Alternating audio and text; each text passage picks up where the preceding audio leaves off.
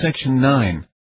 Several evasions of the arguments for the depravity of nature, from trial and events considered. Evasion 1. Dr. T says, pages 231, 232. Adam's nature, it is allowed, was very far from being sinful. Yet he sinned. And therefore, the common doctrine of original sin is no more necessary to account for the sin that has been or is in the world, than it is to account for Adam's sin. 247 again, pages 52 to 54, etc. If we allow mankind to be as wicked as our has represented them to be, and suppose that there is not one upon earth that is truly righteous, and without sin, and that some are very enormous sinners, yet it will not thence follow that they are naturally corrupt. 4. If sinful action infers a nature originally corrupt, then, whereas Adam according to them that hold the doctrine of original sin committed the most heinous and aggravated sin that ever was committed in the world. 4. According to them, he had greater light than any other man in the world, to know his duty, and greater power than any other man to fulfill it, and was under greater obligations than any other man to obedience. He sinned, when he knew he was the representative of millions, and that the happy or miserable state of all mankind depended on his conduct, which never was, nor can be, the case of any other man in the world. Then, I say, it will follow that his nature was originally corrupt, etc. Thus their argument from the wickedness of mankind, to prove a sinful and corrupt nature, must inevitably and irrecoverably fall to the ground, which will appear more abundantly, if we take in the case of the angels, who in number sinned, and kept not their first estate, though created with a nature superior to Adam's. Again, pages 145. S. When it is inquired, how it comes to pass that our appetites and passions are now so irregular and strong, as that not one person has resisted them, so as to keep himself pure and innocent. If this be the case, if such as make the inquiry will tell the world, how it came to pass that Adam's appetites and passions were so irregular and strong, that he did not resist them, so as to keep himself pure and innocent, when upon their principles he was far more able to have resisted them. I also will tell them how it comes to pass, that his posterity does not resist them. 248 Sin doth not alter its nature, by its being general. And therefore how far soever it spreads, it must come upon all just as it came upon Adam. These things are delivered with much assurance. But is there any reason in such a way of talking? One thing implied in it, and the main thing, if any at all to the purpose, is, that because an effect being general, does not alter the nature of the effect, therefore nothing more can be argued concerning the cause, from its happening constantly, and in the most steady manner, than from its happening but once. But how contrary is this to reason? Suppose a person, through the deceitful persuasions of a pretended friend, once takes a poisonous draught of a liquor to which he had before no inclination. But after he has once taken of it, he is observed to act as one that has an insatiable, incurable thirst after more of the same, in his constant practice, obstinately continued in as long as he lives, against all possible arguments and endeavors used to dissuade him from it. And suppose we should from hence argue a fixed inclination, and begin to suspect that this is the nature and operation of the poison, to produce such an inclination, or that this strong propensity is some way the consequence of the first draught.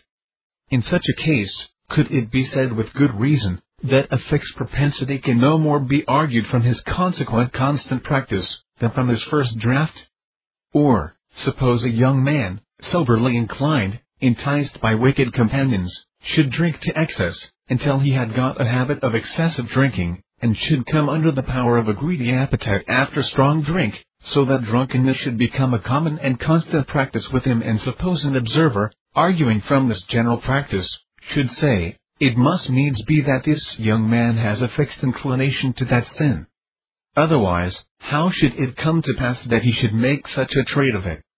And another, ridiculing the weakness of his arguing, should reply, do you tell me how it came to pass, that he was guilty of that sin the first time, without a fixed inclination, and I will tell you how he is guilty of it so generally without a fixed inclination.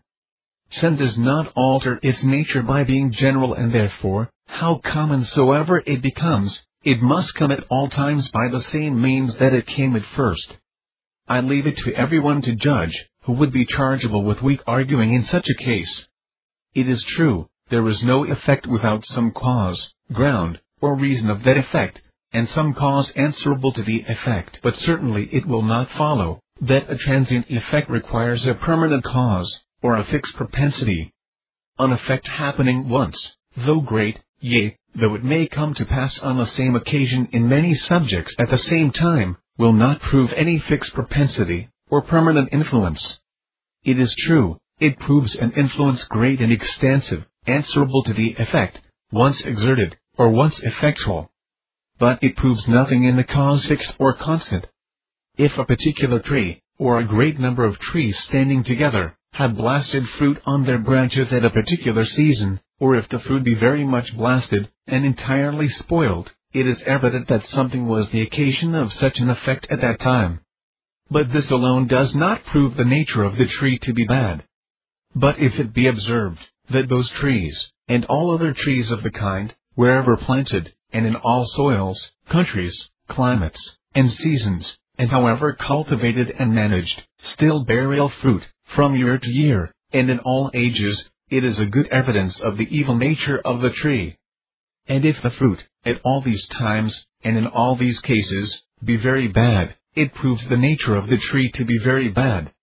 If we argue, in like manner, from what appears among men, it is easy to determine whether the universal sinfulness of mankind, all sinning immediately, as soon as capable of it, and continually and generally being of a wicked character, at all times, in all ages, in all places, and under all possible circumstances, against means and motives inexpressibly manifold and great, and in the utmost conceivable variety, be from a permanent internal great cause.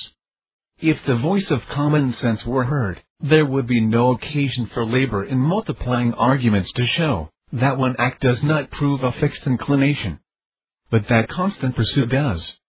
We see that, in fact, it is agreeable to the reason of all mankind to argue fixed principles, tempers, and prevailing inclinations, from repeated and continued actions, though the actions are voluntary, and performed of choice, and thus to judge of the tempers and inclinations of persons, ages, sexes, tribes, and nations. But is it the manner of men to conclude that whatever they see others once do, they have a fixed abiding inclination to do? Yea, there may be several acts seen, and yet not be taken as good evidence of an established propensity, even though that one act, or those several acts, are followed by such constant practice, as afterwards evidences fixed disposition. As for example, there may be several instances of a man drinking some spirituous liquor, and those instances be no sign of a fixed inclination to that liquor, but these acts may be introductory to a settled habit or propensity, which may be made very manifest afterwards by constant practice. From these things it is plain, that what is alleged concerning the first sin of Adam, and of the angels, without a previous fixed disposition to sin, cannot in the least weaken the arguments brought to prove fixed propensity to sin in mankind, in their present state. From the permanence of the cause has been argued, the permanence of the effect. And that the permanent cause consists in an internal fixed propensity, and not in any particular external circumstances, has been argued from the effects being the same, through a vast variety and change of circumstances. But the first acts of sin in Adam or the angels, considered in themselves, were no permanent, continued effects. And though a great number of the angels sinned, and the effect on that account was the greater, and more extensive, yet this extent of the effect is a very different thing from that permanence, or settled continuance of effect, which is supposed to show a permanent cause, or fixed propensity. Neither was there any trial of a vast variety of circumstances attending a permanent effect, to show the fixed cause to be internal, consisting in a settled disposition of nature, in the instances objected. And however great the sin of Adam, or of the angels, was, and however great the means, motives, and obligations were against which they sinned, and whatever may be thence argued concerning the transient cause, occasion, or temptation, as being very subtle, remarkably tending to deceive and seduce, etc., yet it argues nothing of any settled disposition, or fixed cause, either great or small. The effect both in the angels and our first parents, being in itself transient, and, for aught appears, happening in each of them under one system or coincidence of influential circumstances. 249. The general continued wickedness of mankind, against such means and motives, proves each of these things, namely, that the cause is fixed, and that the fixed cause is internal in man's nature, and also that it is very powerful. It proves that the cause is fixed, because the effect is so abiding, through so many changes. It proves that the fixed cause is internal, because the circumstances are so various, including a variety of means and motives, and they are such circumstances as cannot possibly cause the effect, being most opposite to it in their tendency. And it proves the greatness of the internal cause, or that the propensity is powerful, because the means which have opposed its influence have been so great, and yet have been statedly overcome. But here I may observe, by the way, that with regard to the motives and obligations against which our first father sinned, it is not reasonably alleged that he sinned when he knew his sin would have destructive consequences to all his posterity, and might in process of time pave the whole globe with skulls, etc. It is evident, by the plain account the Scripture gives us of a temptation which prevailed with our first parents to commit that sin, that it was so contrived by the subtlety of the tempter, as first to blind and deceive them as to that matter, and to make them believe that their disobedience should be followed with no destruction or calamity at all to themselves and therefore not to their posterity, but on the contrary, with a great increase and advancement of dignity and happiness. Evasion. To let the wickedness of the world be ever so general and great, there is no necessity of supposing any depravity of nature to be the cause. Man's own free will is cause sufficient. Let mankind be more or less corrupt, they make themselves corrupt by their own free choice. This Dr. T abundantly insists upon, in many parts of his book. 250. But I would ask, how it comes to pass that mankind so universally agree in this evil exercise of their free will. If their wills are in the first place as free to good as to evil, what is it to be ascribed to, that the world of mankind, consisting of so many millions, in so many successive generations, without consultation, all agree to exercise their freedom in favor of evil? If there be no natural tendency or preponderation in the case, then there is as good a chance for the will being determined to good as to evil. If the cause be indifferent, why is not the effect in some measure indifferent? If the balance be no heavier at one end than the other, why does it perpetually preponderate one way? How comes it to pass that the free will of mankind has been determined to evil, in like manner before the flood and after the flood, under the law and under the gospel, among both Jews and Gentiles, under the Old Testament, and since then, among Christians, Jews, Mohammedans, among Papists and Protestants, in those nations where civility, politeness, arts, and learning most prevail, and among the Negroes and Hottentots in Africa, the Tartars in Asia, and the Indians in America, towards both the poles, and on every side of the globe, in greatest cities and obscurest villages, in palaces and in huts, wigwams, and cells underground? Is it enough to reply, it happens so, that men everywhere, and in all times, choose thus to determine their own wills, and so to make themselves sinful, as soon as ever they are capable of it, and to sin constantly as long as they live, and universally to choose never to come up halfway to their duty? A steady effect requires a steady cause. But free will, without any previous propensity to influence its determinations, is no permanent cause. Nothing can be conceived of farther from it, for the very notion of freedom of will, consisting in self-determining power, implies contingence. And if the will is perfectly free from any government of previous inclination, its freedom must imply the most absolute and perfect contingence, and surely nothing can be conceived of more unfixed than that. The notion of liberty of will, in this sense, implies perfect freedom from everything that should previously fix, bind, or determine it. That it may be left to be fixed and determined wholly by itself, therefore its determinations must be previously altogether unfixed. And can that which is so unfixed, so contingent, be a cause sufficient to account for an effect, in such a manner, and to such a degree, permanent, fixed, and constant? When we see any person going on in a certain course with great constancy, against all manner of means to dissuade him, do we judge this to be no argument of a fixed disposition of mind, because, being free, he may determine to do so, if he will, without any such disposition? Or if we see a nation, or people, that differ greatly from other nations, in such and such instances of their constant conduct, as though their tempers and inclinations were very diverse, and any should say, we cannot judge at all of the temper or disposition of people, by anything observable in their constant practice or behavior, because they have all free will, and therefore may all choose to act so, if they please, without anything in their temper or inclination to bias them. Would such an account of such effects be satisfying to the reason of mankind?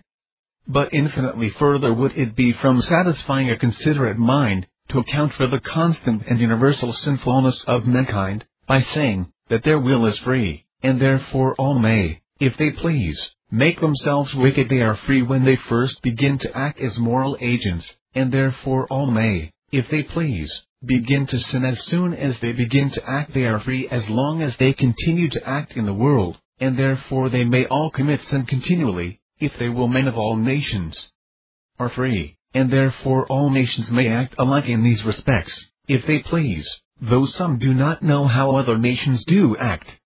Men of high and low condition, learned and ignorant, are free, and therefore they may agree in acting wickedly, if they please, though they do not consult together.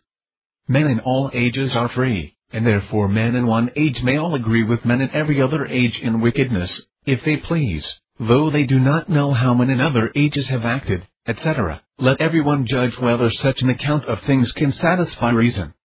Evasion 3. It is said by many opposers of the doctrine of original sin, that the corruption of mankind may be owing not to a depraved nature, but to bad example.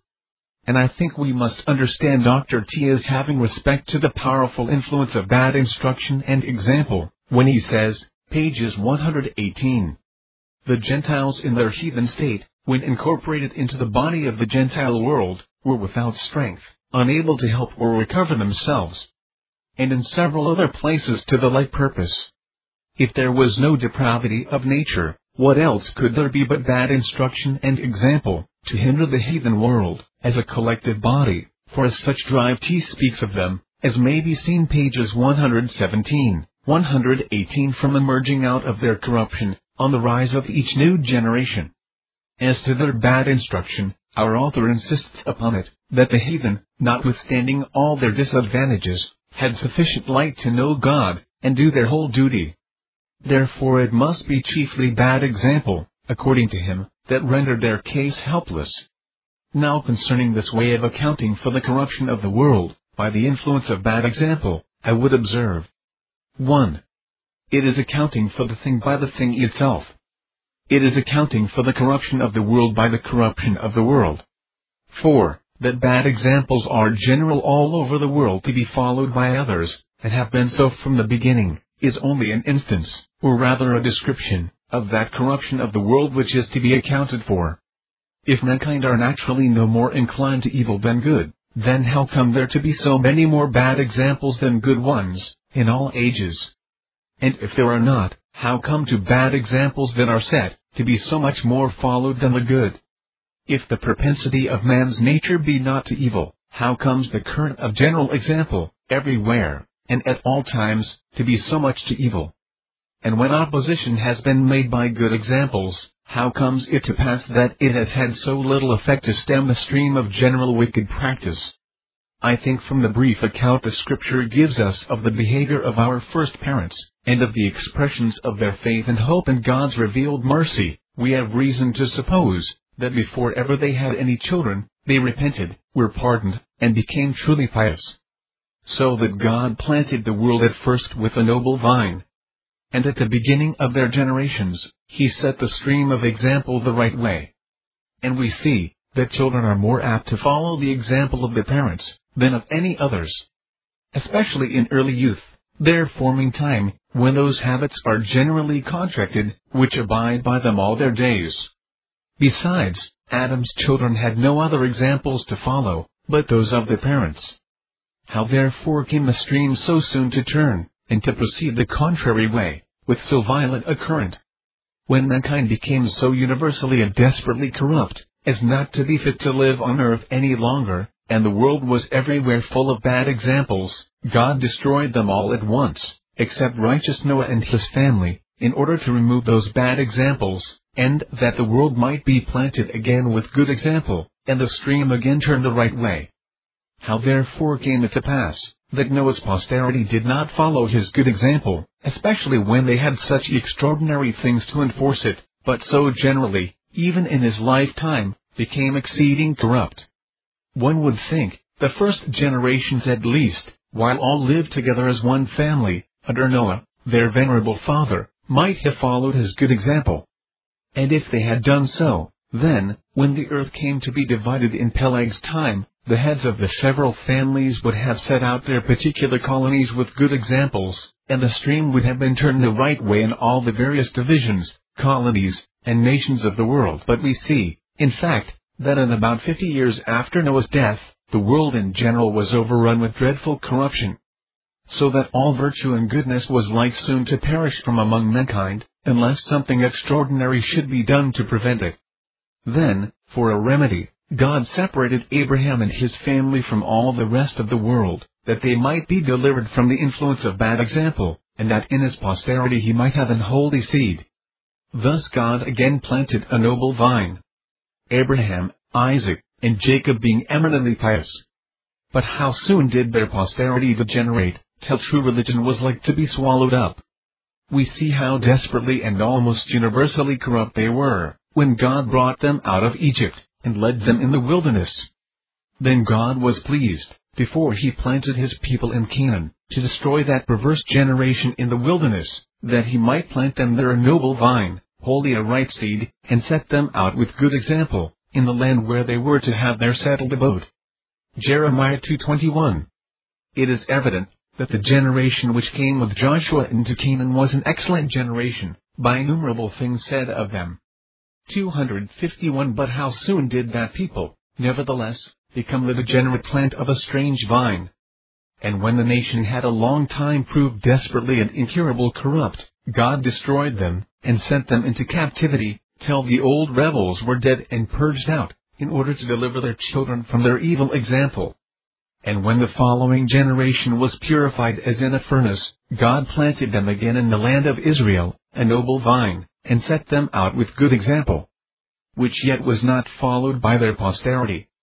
When again the corruption was become inveterate, the Christian church was planted, and a glorious outpouring of the Spirit of God caused true virtue and piety to be exemplified far beyond whatever had been on earth before. And thus the Christian church was planted a noble vine. But the primitive good example has not prevailed, to cause virtue to be generally and steadfastly maintained in the Christian world. To how great a degree it has been otherwise, has already been observed. After many ages of general and dreadful apostasy, God was pleased to erect the Protestant Church, as separated from the more corrupt part of Christendom. And true piety flourished in it very much at first. God planted it a noble vine, but notwithstanding the good examples of the first reformers, what a melancholy pass is the Protestant world come to at this day. When England grew very corrupt, God brought over a number of pious persons, and planted them in New England, and this land was planted a noble vine. But how is the gold become dim? How greatly have we forsaken the pious examples of our fathers! So prone have mankind always proved themselves to degeneracy and backsliding, that it shows plainly their natural propensity. And when good has revived, and been promoted among men, it has been by some divine interposition, opposing the natural current, the fruit of some extraordinary means. And the efficacy of such means has soon been overcome by constant natural bias, the effect of good example presently lost, and evil has regained the dominion. Like a heavy body, which may by some great power be caused to ascend, against its nature, a little while, but soon goes back again towards the center, to which it naturally and constantly tends. So that evil example will in no wise account for the corruption of mankind, without supposing a natural proneness to sin. The tendency of example alone will not account for general wicked practice, as consequent on good example. And if the influence of bad example is a reason of some of the wickedness, that alone will not account for men becoming worse than the example set, degenerating more and more, and growing worse and worse, which has been the manner. 2. There has been given to the world an example of virtue, which, were it not for a dreadful depravity of nature, would have influence on them who live under the gospel, far beyond all other examples. That is, the example of Jesus Christ. God, who knew the human nature, and how apt men are to be influenced by example, had made answerable provision. His infinite wisdom has contrived that we should have set before us the most amiable and perfect example, in such circumstances, as should have the greatest tendency to influence all the principles of man's nature, but as corruption. Men are apt to be moved by the example of others like themselves, or in their own nature. Therefore this example was given in our nature. Men are ready to follow the example of the great and honorable. And this, though that of one in our nature, yet, was the example of one infinitely higher and more honorable than kings or angels. A people are apt to follow the example of their prince. This is the example of that glorious person, who stands in a peculiar relation to Christians as their Lord and King, the supreme head of the Church. And not only so, but the King of Kings, supreme head of the universe, and head over all things to the Church. Children are apt to follow the example of their parents. This is the example of the author of our being, and of our holy and happy being. The Creator of the world, and everlasting Father of the universe. Men are very apt to follow the example of their friends. The example of Christ is that of one who is infinitely our greatest friend, standing in the most endearing relations of brother, redeemer, spiritual head and husband, whose grace and love expressed to us, transcends all other love and friendship, as much as heaven is higher than the earth. The virtues and acts of his example were exhibited to us in the most endearing and engaging circumstances that can possibly be conceived of. His obedience and submission to God, his humility, meekness, patience, charity, self-denial, etc., being exercised and expressed in a work of infinite grace, love, condescension, and beneficence to us, and had all their highest expressions in his laying down his life, and meekly, patiently, and cheerfully undergoing unutterable suffering for our eternal salvation. Men are peculiarly apt to follow the example of those from whom they have great benefits, but it is utterly impossible to conceive of greater benefits that we could have by the virtues of any person than we had by the virtuous acts of Christ. We, who depend upon being thereby saved from eternal destruction, and brought to inconceivable, immortal glory at God's right hand. Surely if it were not for an extreme corruption of the human heart, such an example would have that strong influence on it, which would as it were swallow up the power of all the evil and hateful examples of a generation of vipers. 3. The influence of bad example, without corruption of nature, will not account for children universally committing sin as soon as capable of it. Which, I think, is a fact that has been made evident by the Scripture. It will not account for it in the children of eminently pious parents. The first example set in their view being very good, which was especially the case of many children in Christian families in the apostolic days, when the Apostle John supposes that every individual person had sin to repent of, and confess to God. 4.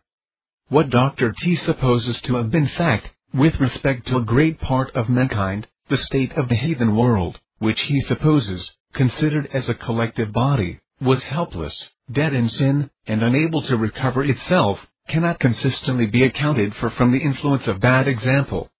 Not evil example alone, no, nor as united with evil instruction, can be supposed a sufficient reason why every new generation that arose among them should not be able to emerge from the idolatry and wickedness of their ancestors, in any consistence with this scheme. The ill example of ancestors could have no power to oblige them to sin any other way than as a strong temptation. But Dr. T himself says, pages 72, s. To suppose men's temptations to be superior to their powers, will impeach the goodness and justice of God, who appoints every man's trial. And as to bad instructions, as he supposes that they all, yea, every individual person, had light sufficient to know God, and do their whole duty.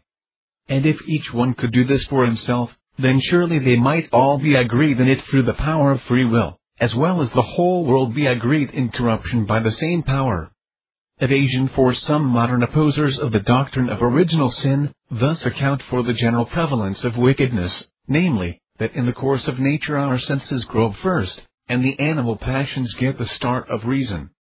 So Dr. Turnbull, 252 sensitive objects first affect us, and inasmuch as reason is a principle, which, in the nature of things, must be advanced to strength and vigor, by gradual cultivation, and these objects are continually assailing and soliciting us. So, unless a very happy education prevents, our sensitive appetites must have become very strong, before reason can have force enough to call them to an account, and assume authority over them.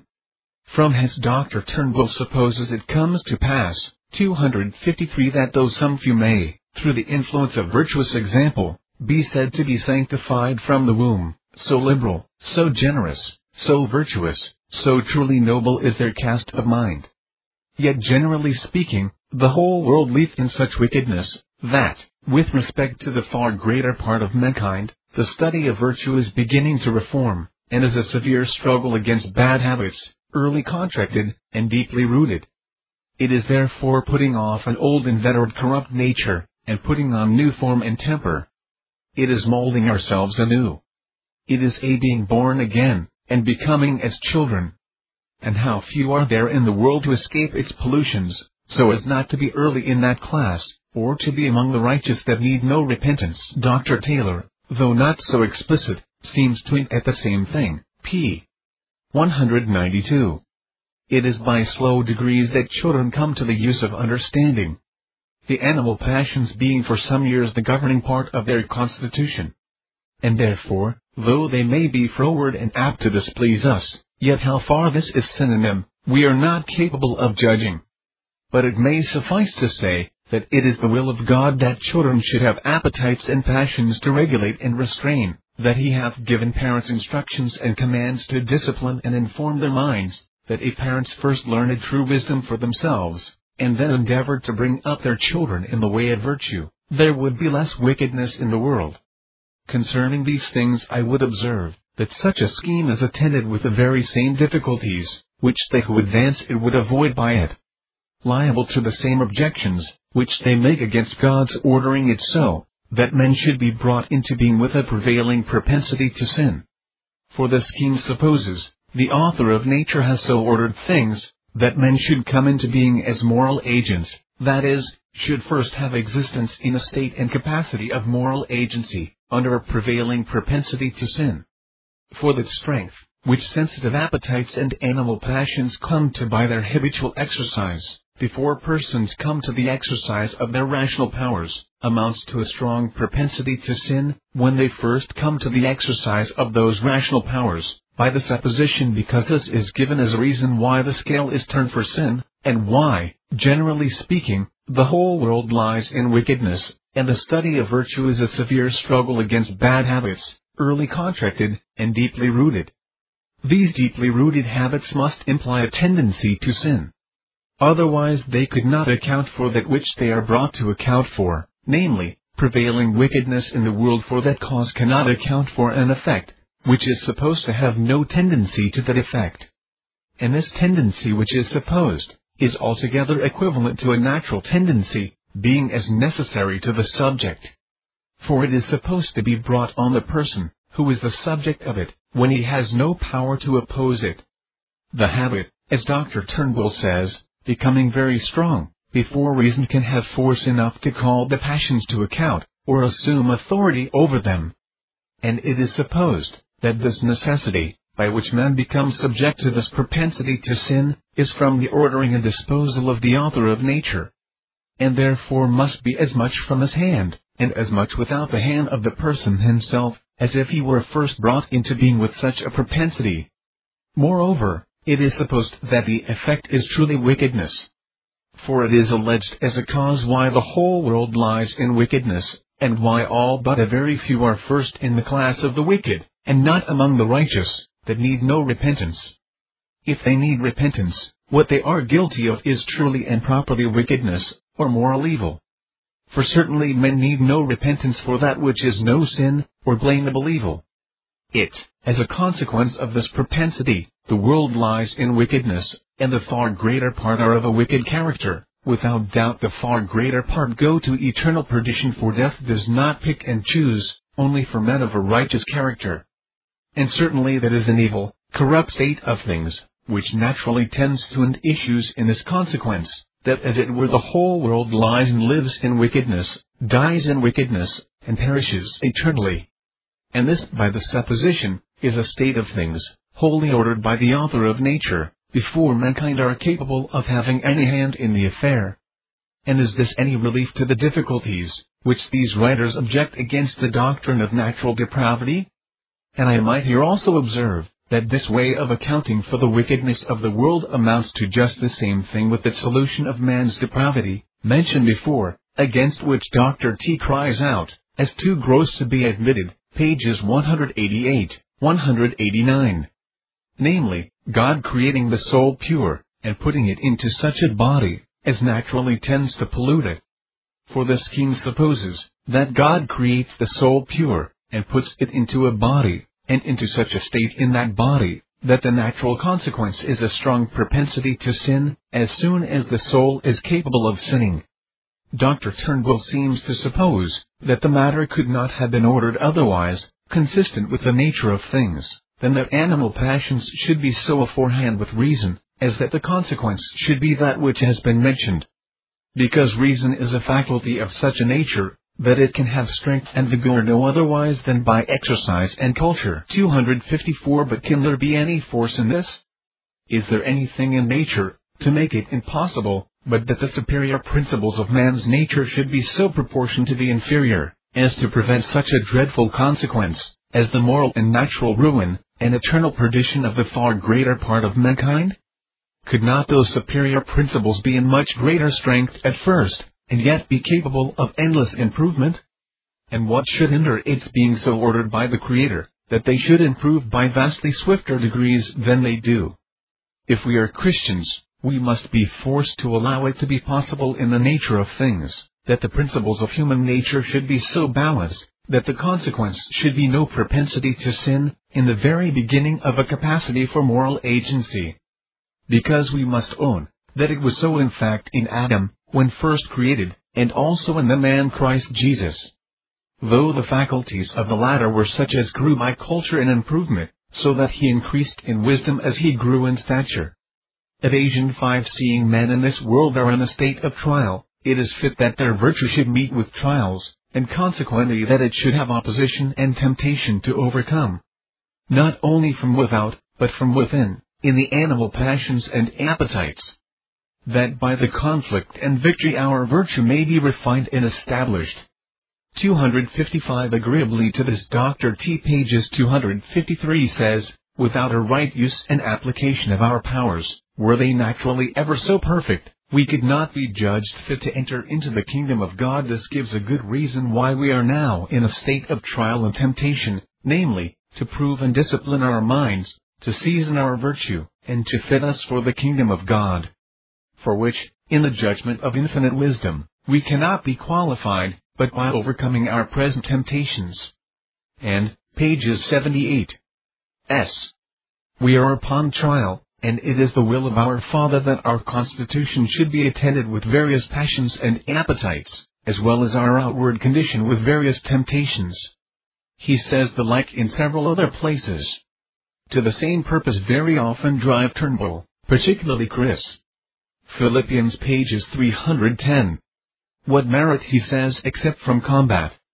What virtue without the encounter of such enemies, such temptations, as arise both from within and from abroad? To be virtuous, is to prefer the pleasures of virtue to those which come into competition with it, and vice holds forth to tempt us. And to dare to adhere to truth and goodness, whatever pains and hardships it may cost. There must therefore, in order to the formation and trial, in order to the very being of virtue, be pleasures of a certain kind to make temptations to vice. In reply to these things I would say, either the state of temptation, which is supposed to be ordered for men's trial, amounts on the whole to a prevailing tendency to that state of general wickedness and ruin, which has been proved to take place, or it does not. If it does not amount to a tendency to such an effect, then how does it account for it? When it is inquired, by what cause such an effect should come to pass, Is it not absurd to allege a cause, which is owned at the same time to have no tendency to such an effect? Which is as much as to confess that it will not account for it. I think it has been demonstrated that this effect must be owing to some prevailing tendency.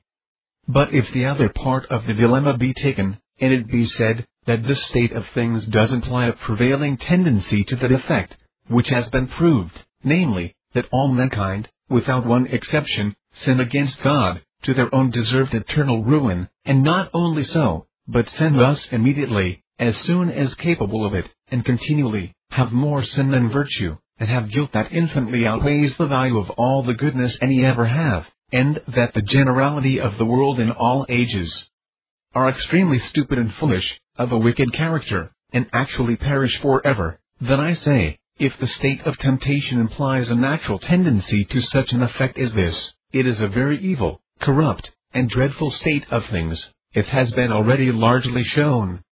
Besides, such a state has a tendency to defeat its own supposed end, which is to refine, ripen, and perfect virtue, and so to fit men for the greater eternal happiness and glory, whereas the effect it tends to is the reverse of this, namely, general, eternal infamy and ruin in all generations.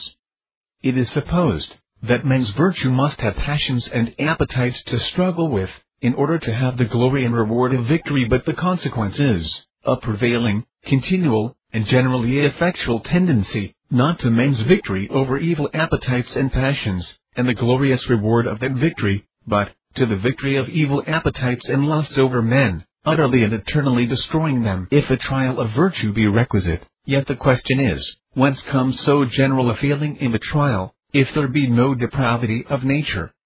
If conflict and war be necessary, whence the necessity that there should be more cowards than good soldiers?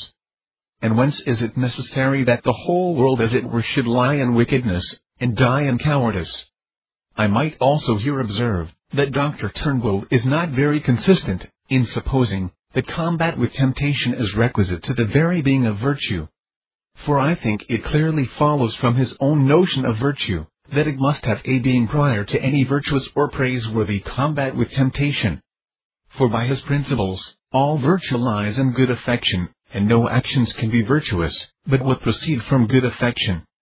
256 Therefore, surely the combat itself can have no virtue in it, unless it proceeds from virtuous affection, and therefore virtue must have an existence before the combat, and be the cause of it. Still Waters Revival Books is now located at PuritanDownloads.com. It's your worldwide online Reformation home for the very best in free and discounted classic and contemporary, Puritan and Reformed books, MP3s, and videos.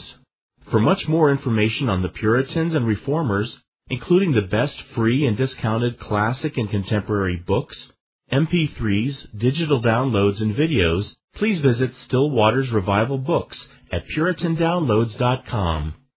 Still Waters Revival Books also publishes the Puritan Hard Drive, the most powerful and practical Christian study tool ever produced. All thanks and glory be to the mercy, grace, and love of the Lord Jesus Christ for this remarkable and wonderful new Christian study tool. The Puritan Hard Drive contains over 12,500 of the best Reformation books, MP3s, and videos ever gathered onto one portable Christian study tool. An extraordinary collection of Puritan, Protestant, Calvinistic, Presbyterian, Covenanter, and Reformed Baptist resources. It's fully upgradable and it's small enough to fit in your pocket. The Puritan Hard Drive combines an embedded database containing many millions of records with the most amazing and extraordinary custom Christian search and research software ever created. The Puritan Hard Drive has been produced to assist you in the fascinating and exhilarating spiritual, intellectual, familial, ecclesiastical, and societal adventure that is living the Christian life. It has been specifically designed so that you might more faithfully know, serve, and love the Lord Jesus Christ, as well as to help you to do all you can to bring glory to His great name. If you want to love God with all your heart, soul, strength, and mind, then the Puritan Hard Drive is for you.